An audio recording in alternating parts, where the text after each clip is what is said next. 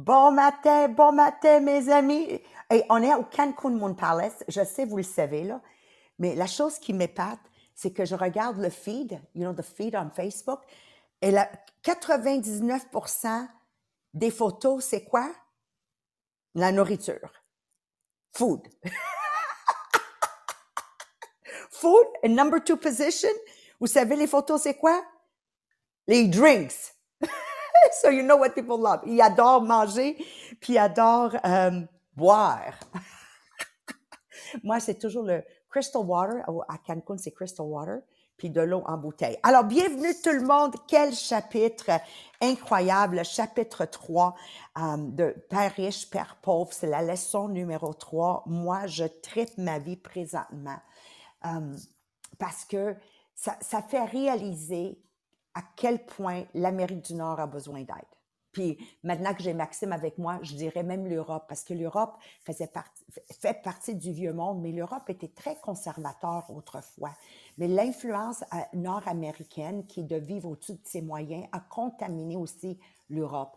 Puis je pourrais même vous dire, je suis allée en Algérie la dernière fois, puis j'étais épatée de voir toutes les fast-foods qui sont nés, de voir que des familles traditionnelles comme celle de Mohamed achetaient déjà des choses prêtes à manger, où tout se faisait de A à Z. Donc, la contamination de gaspiller notre argent est réellement mondiale. Okay? Ça ne se limite pas juste à l'Amérique du Nord aujourd'hui. Alors, le chapitre me touche pour plusieurs raisons. OK. Premièrement, c'est la confusion que les gens ont entre leur profession et leur commerce. Melanie Miller va couvrir ça. Moi, ma profession, c'est vendre du Tupperware. Puis oui, je le fais d'une façon en aidant chaque famille canadienne à reprendre le contrôle de non, c'est sûr.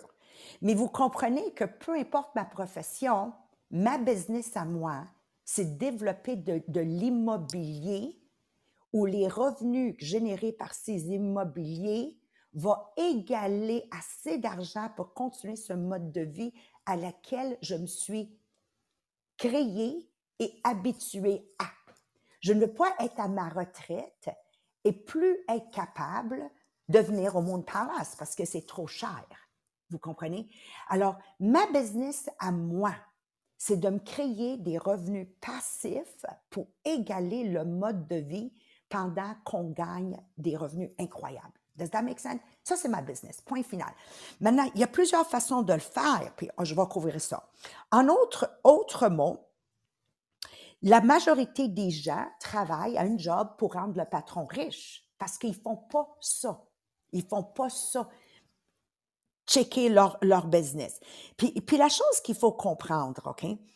Aujourd'hui, je voudrais tellement ça que vous faites l'exercice de qu'est-ce que vous valez, moins vos actifs et ce que vous devez. Puis je ne veux pas que vous comptabilisez une maison à 500 000 $ quand vous devez dessus 300 000 $. La seule partie de cette maison qui est à vous, c'est le 200 000. Je ne veux pas que vous comptabilisez dedans un auto, parce qu'un auto, il y a une dépréciation. Je ne veux pas que vous comptabilisez dedans un morceau d'or que vous avez à la maison. Le morceau d'or a de la valeur à tes yeux. Mais au bout du jour, ma bague de diamants, peu importe qu'est-ce que je l'ai payé pour, elle vaut rien. C'est pour moi.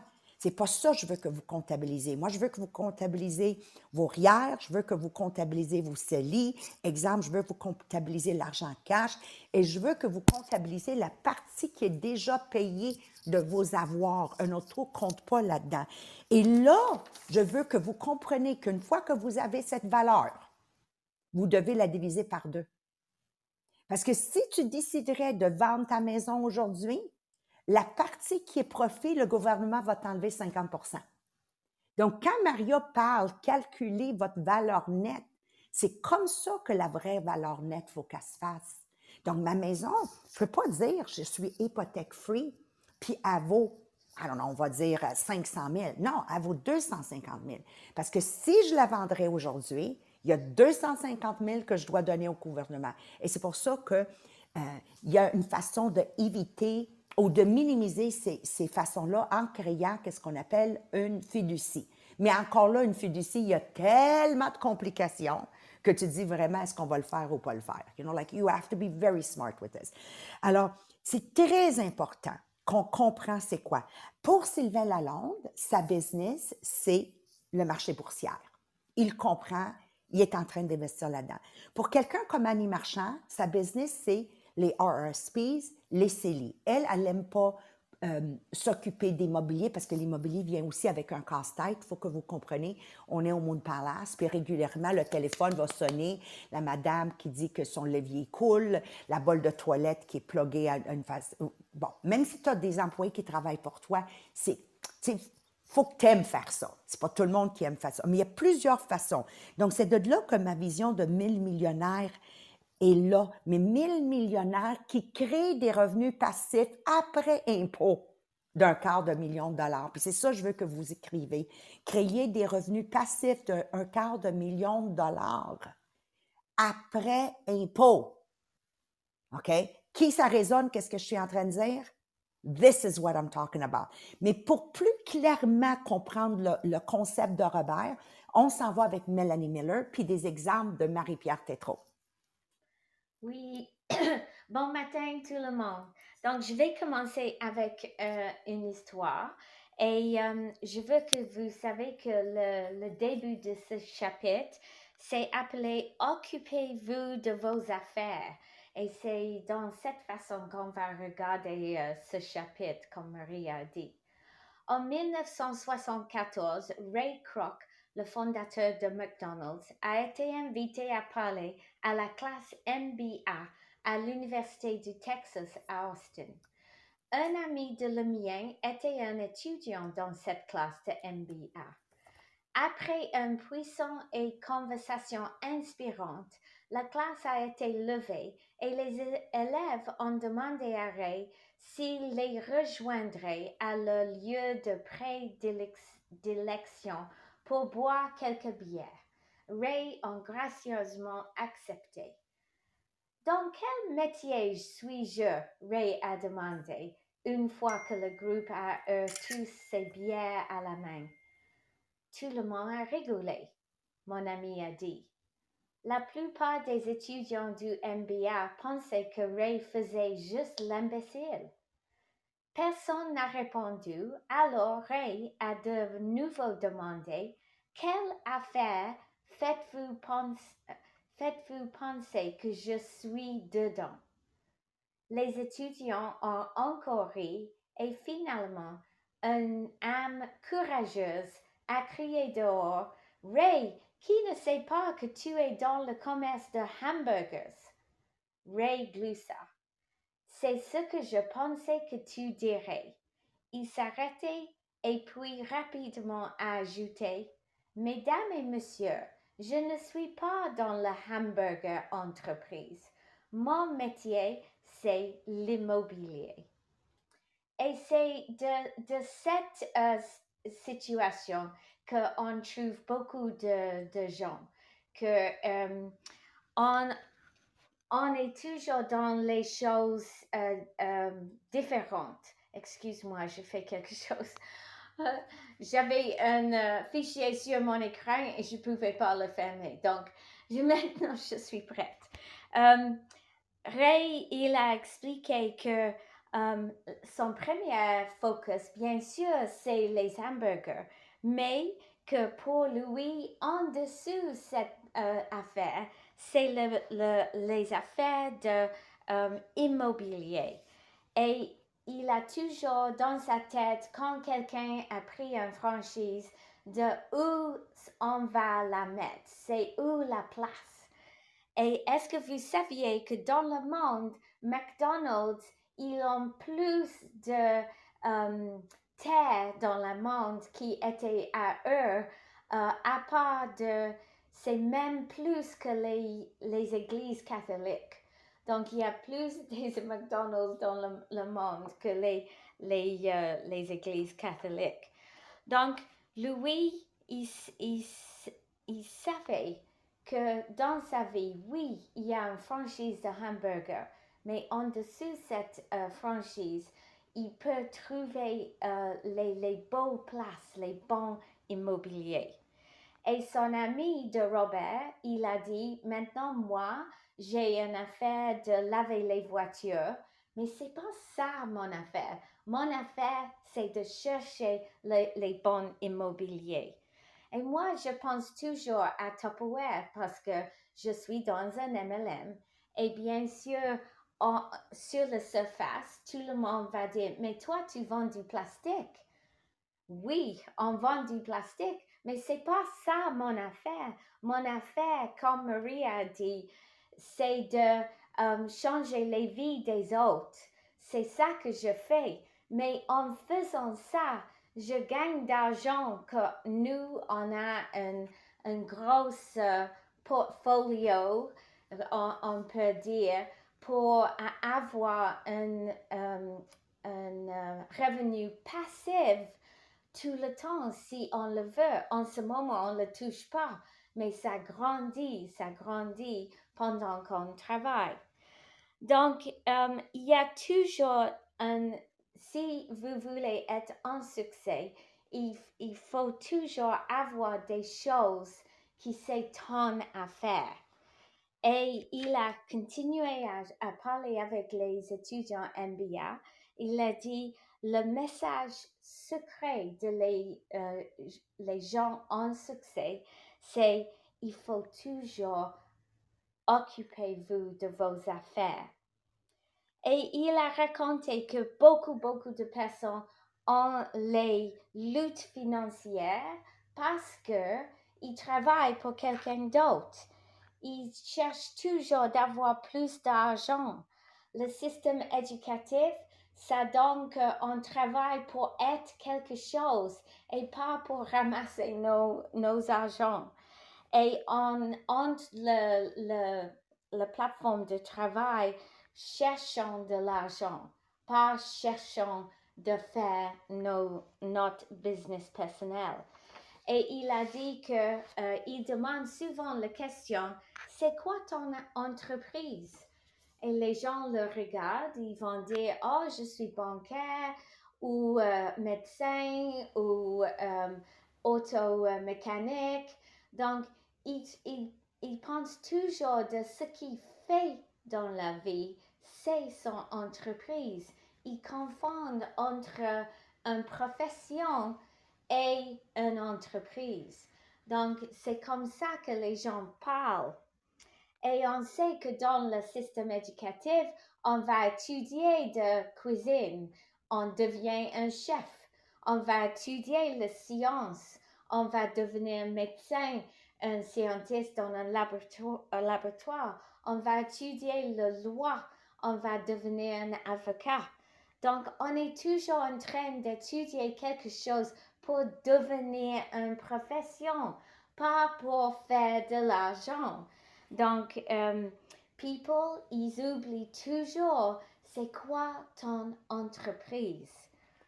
Donc, pour devenir sécure financière, c'est vraiment important qu'on focus sur ce que c'est notre entreprise. Comme Maria, est-ce que c'est les immobiliers? Est-ce que c'est la bourse? Est-ce que c'est comme nous un portfolio des choses? Mais c'est toujours d'avoir ton affaire à côté pour que tu peux avoir un revenu passif. Les gens cherchent toujours de faire plus d'argent.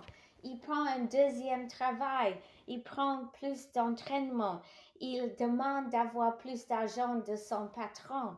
Mais qu'est-ce qu'il fait avec cet argent extra? Est-ce qu'il l'a mis dans son entreprise à eux ou est-ce qu'il continue à dépenser? Et il y a beaucoup de gens qui gardent son travail pour être secure. Mais le problème, c'est quand ils perdent le travail, ils découvrirent que son actif qu'il a pensé sa maison, ça va devenir maintenant son passif.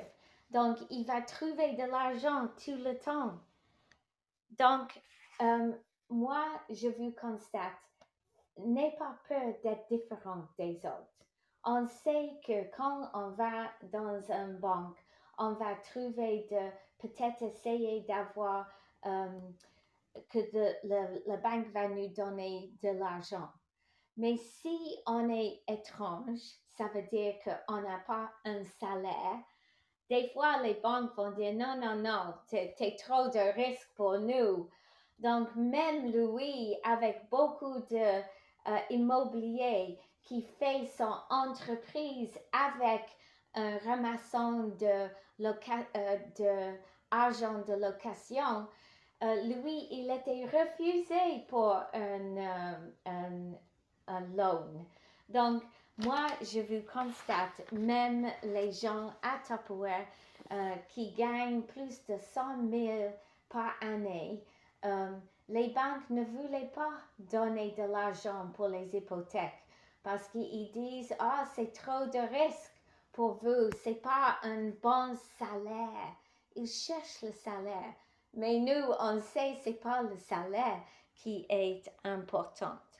Donc, le meilleur avis qu'un parent peut donner à leurs enfants ou peut donner à leurs enfants, c'est de les acheter une maison, même quand ils étaient jeunes. Acheter une maison, ça va ramasser l'argent de location, ça va payer toutes les dépenses d'être étudiant et à la fin, son enfant va avoir toujours un revenu passif.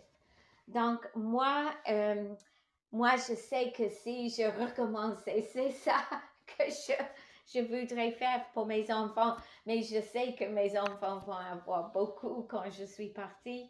Donc, c'est toujours d'être consciente que nous, on doit avoir un passé, un actif pour monter notre revenu passif. Donc, à toi, ma belle Marie-Pierre. Merci Mélanie. Donc oui, effectivement, moi j'aime vraiment cette partie-là parce qu'on dirait qu'on comprend vers où on s'en va avec le livre. Donc en fait, dans ce chapitre-là qui nous dit de s'occuper de nos propres affaires, en fait, il y a comme 2 messages clés à la base qu'il faut comprendre. Le premier, il nous dit garde ton travail que tu as en ce moment, rembourse tes dettes et commence à investir dans des vrais actifs qui vont t'amener un revenu le plus tôt possible. Et son deuxième message, c'est de pour garder une bonne santé financière, ben tu veux en fait dépenser ton temps et non pas ton chèque de paye et pour investir dans le fond ton argent autant que possible dans des actifs. Parce que la raison principale que la majorité des gens qui sont pauvres ou de la classe moyenne sont conservateurs sur le plan financier, c'est qu'ils n'ont pas cette base sur les finances qu'ils comprennent. Donc, ils s'accrochent à leur travail pour garder la sécurité parce qu'ils n'ont pas les moyens de prendre des risques. Donc, pour mieux comprendre, justement, après ça, on a 8 points comment s'occuper de ses propres affaires. Donc, numéro 1, c'est comme Mélanie nous a parlé, on est plus que notre profession. Il y a une grande différence entre ta profession et ton entreprise. Comme Ray Kroc, le fondateur de McDonald's. Même si il y a les hamburgers qui sont vendus, son entreprise, c'est l'immobilier. Maria avec le Tupperware, mais son vrai entreprise, c'est l'immobilier. Donc, on a tous justement quelque chose de plus que notre profession. Donc, c'est le point numéro 1, on est plus que notre profession. Numéro 2, c'est de se poser la question, qu'est-ce qu'on va avoir à la fin de nos journées de travail? Parce que les difficultés financières sont souvent directement le résultat d'une personne qui travaille toute leur vie pour quelqu'un d'autre. Donc, beaucoup de gens vont simplement avoir rien à montrer à la fin de leur jour de travail pour montrer leurs efforts. Donc, l'erreur de devenir qu'est-ce qu'on étudie, de dire, ben comme Mélanie, tu étudies en droit, tu vas être avocat, tu étudies en médecine, tu vas être médecin. Donc, c'est qu'on oublie de s'occuper de ses propres affaires et on passe notre vie à s'occuper des affaires des autres pour rendre cette personne-là riche. Donc, de se poser la question, qu'est-ce qu'on va avoir à la fin de notre journée de travail? Numéro 3, c'est de se concentrer sur augmenter nos actifs.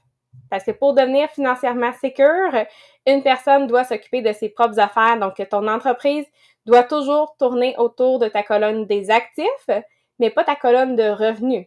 Parce que c'est tes actifs qui vont faire la différence. Donc, numéro 3, toujours se concentrer sur augmenter ses actifs. Numéro 4, mais là, il nous le résume en s'occuper de ses affaires, dans le sens de dire, oui, garde ton emploi de jour, comme on a dit, mais commence à acheter des actifs réels. Pas des passifs, pas des effets personnels qui ont aucune valeur réelle une fois que tu les as amenés à la maison, comme les autos que tu sors du concessionnaire qui perdent 25%. Donc, vraiment, des vrais actifs que tu vas avoir, en fait, une bonne valeur par la suite. Donc, quand on dit de s'occuper de ses propres affaires, bien, ça veut dire de construire et de garder fort ta colonne d'actifs. Donc, une fois que tu as mis $1 dedans, que tu as investi $1 dans ta colonne d'actifs, tu le laisses jamais sortir. Tu le laisses là, dans ta colonne d'actifs. Numéro 5, c'est de réévaluer ses achats. Donc, il nous raconte dans le livre qu'il y a une année où c'était vraiment la mode de réduire, d'aller vraiment vers le plus petit. Et c'est là que des millions de travailleurs ont découvert à quel point leur plus grand actif, que maintenant on comprend que leur maison, ce n'est pas un actif, mais plutôt un passif, ben ça les détruisait petit peu par petit peu. Que leur actif, qu'ils pensaient, finalement leur coûtait de l'argent à chaque mois. Ou leur voiture, qui était un autre gros actif selon eux, même chose, ça les détruisait petit peu par petit peu. Ou qu'ils avaient dépensé sur un beau kit de golf qui était dans le garage, qui avait coûté 1000 $, maintenant, il valait plus 1000 $. D'une autre façon qu'on peut le voir en ce moment, exemple, si tu es payé 25 $ de l'heure, tu décides d'aller au Starbucks pour te prendre un café qui coûte 5 $. C'est de réaliser que ton café te coûte plus que 5 $. Parce que pour, à la base, ton 25 $ de l'heure, il a fallu que tu travailles plus qu'une heure pour avoir ton 25 $ de l'heure parce que tu as des dépenses pour te rendre au travail. On a les taxes à payer qui sont autour de 50%. Donc, finalement, c'est comme si ton café qui était 5 $ au départ, il est rendu 10 $. Donc, penser différemment pour réévaluer tes achats. Parce qu'au fur et à mesure que là, la quantité d'argent qui va rentrer augmente, là, tu vas pouvoir t'en aller à avoir quelques luxes. Marie-Pierre, Oui. Puis là, on est en Cancun, c'est en dollars américains, OK? En plus. Ils n'utilisent pas le pesos ici. Alors, quand je les vois dépenser à Cancun, Melissa, check ça. I don't look at it $5 for coffee en étant 10 $ pour le café. Là, je les vois dépenser. J'ai dit, hey, c'est 20 $ parce que le dollar américain est rendu à 1 $ 40 quelques. Plus les frais de convertir ton argent. Et c'est cette capacité-là de l'avoir tout le temps, même en vacances à Cancun. Donc, quand il me disait hier, je m'en vais faire telle activité, c'est juste 129, j'ai dit, non, chérie, look at my brain, how it works, right? J'ai dit, non, chérie, c'est pas 129. C'est 129 fois 2, plus les frais de service, plus les frais de encore. T'es rendu à 300 $ pour l'activité. Tout à coup, ils ont l'air des orignals sur l'autoroute. But that's why I have money and others don't. C'est cette capacité de concevoir la réalité de qu'est-ce qui se passe. Anyways, je voulais juste envoyer ça parce que juste hier, je l'ai vécu. Exactement. Parce que, tu sais, la prochaine étape, c'est justement de dire, quand tu veux t'adonner à aller chercher un luxe, ben là, il y a une distinction importante entre les riches et les pauvres, la classe moyenne. C'est que les riches vont acheter le luxe en dernier, tandis que les pauvres, la classe moyenne, vont avoir tendance à acheter le luxe en premier.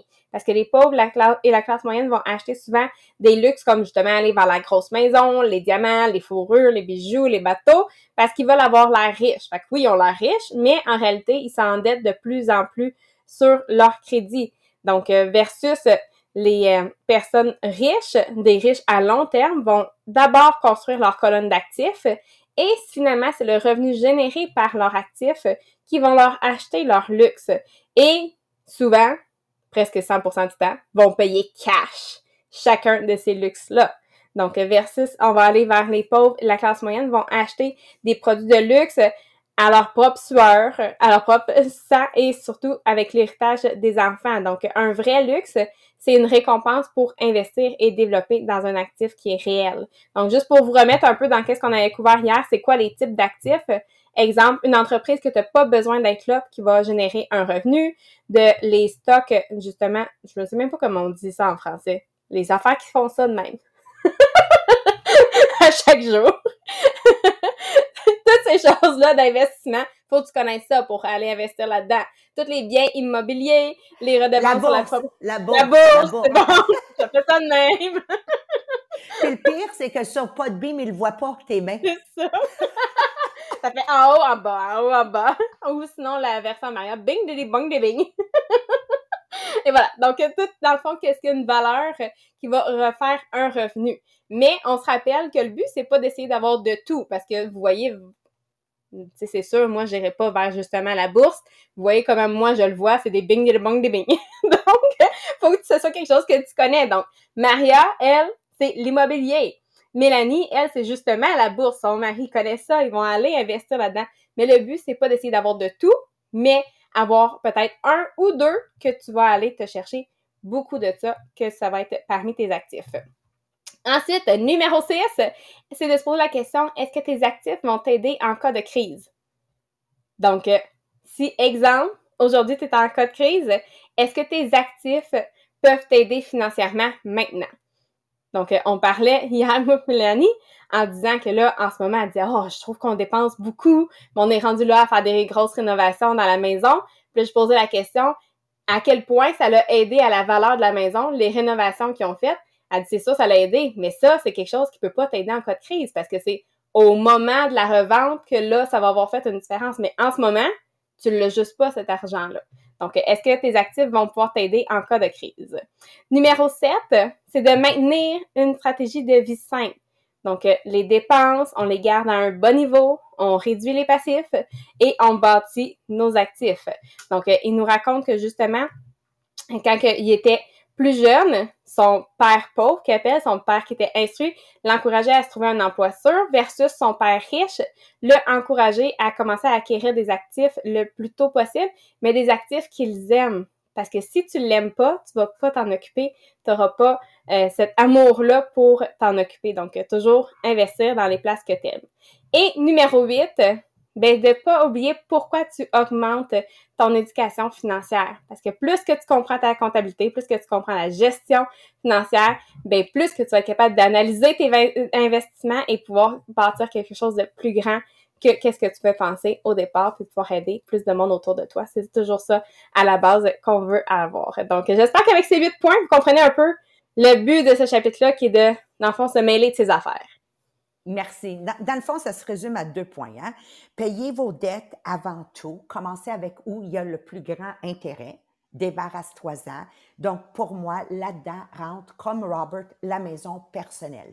Si c'est une unifamiliale, on claire ça. Parce que de toute façon, même si j'ai plus d'hypothèque, elle me coûte pareil 1200, 1500 $ par mois, dépendant de vos grosseurs de maison. Numéro 2, restez financièrement en santé en dépensant moins que vous gagnez. C'est un concept banal. Et passez beaucoup de temps à vous éduquer sur la fondation financière, avoir un groupe de support, d'être dans un MLM comme Tupperware, les diamants, on vous l'enseigne, on parle perpétuellement de ça. Julie Chaillé, je vous l'ai dit, je vous le répète, elle vient de faire un profit net sur vente de 35 000 $.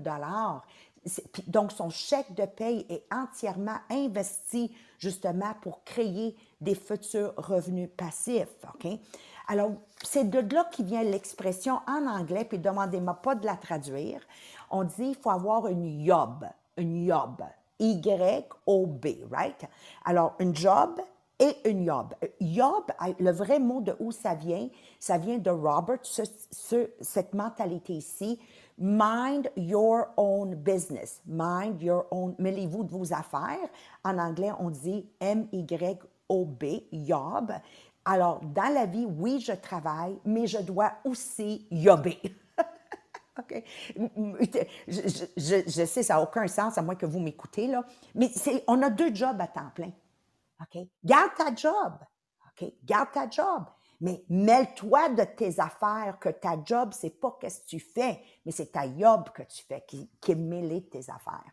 Donc, moi, je repars toujours avec le concept de Michelangelo et Adelina. Mes parents ont acheté une maison unifamiliale, tandis que mon oncle a acheté un immeuble à revenus dans lequel il a habité dedans. Donc, au niveau des impôts et tout ça, c'était très avantageux. Puis, à la fin de à la retraite, c'est sûr, mon oncle Gino valait 10 fois plus que mes parents. Les deux étaient multimillionnaire.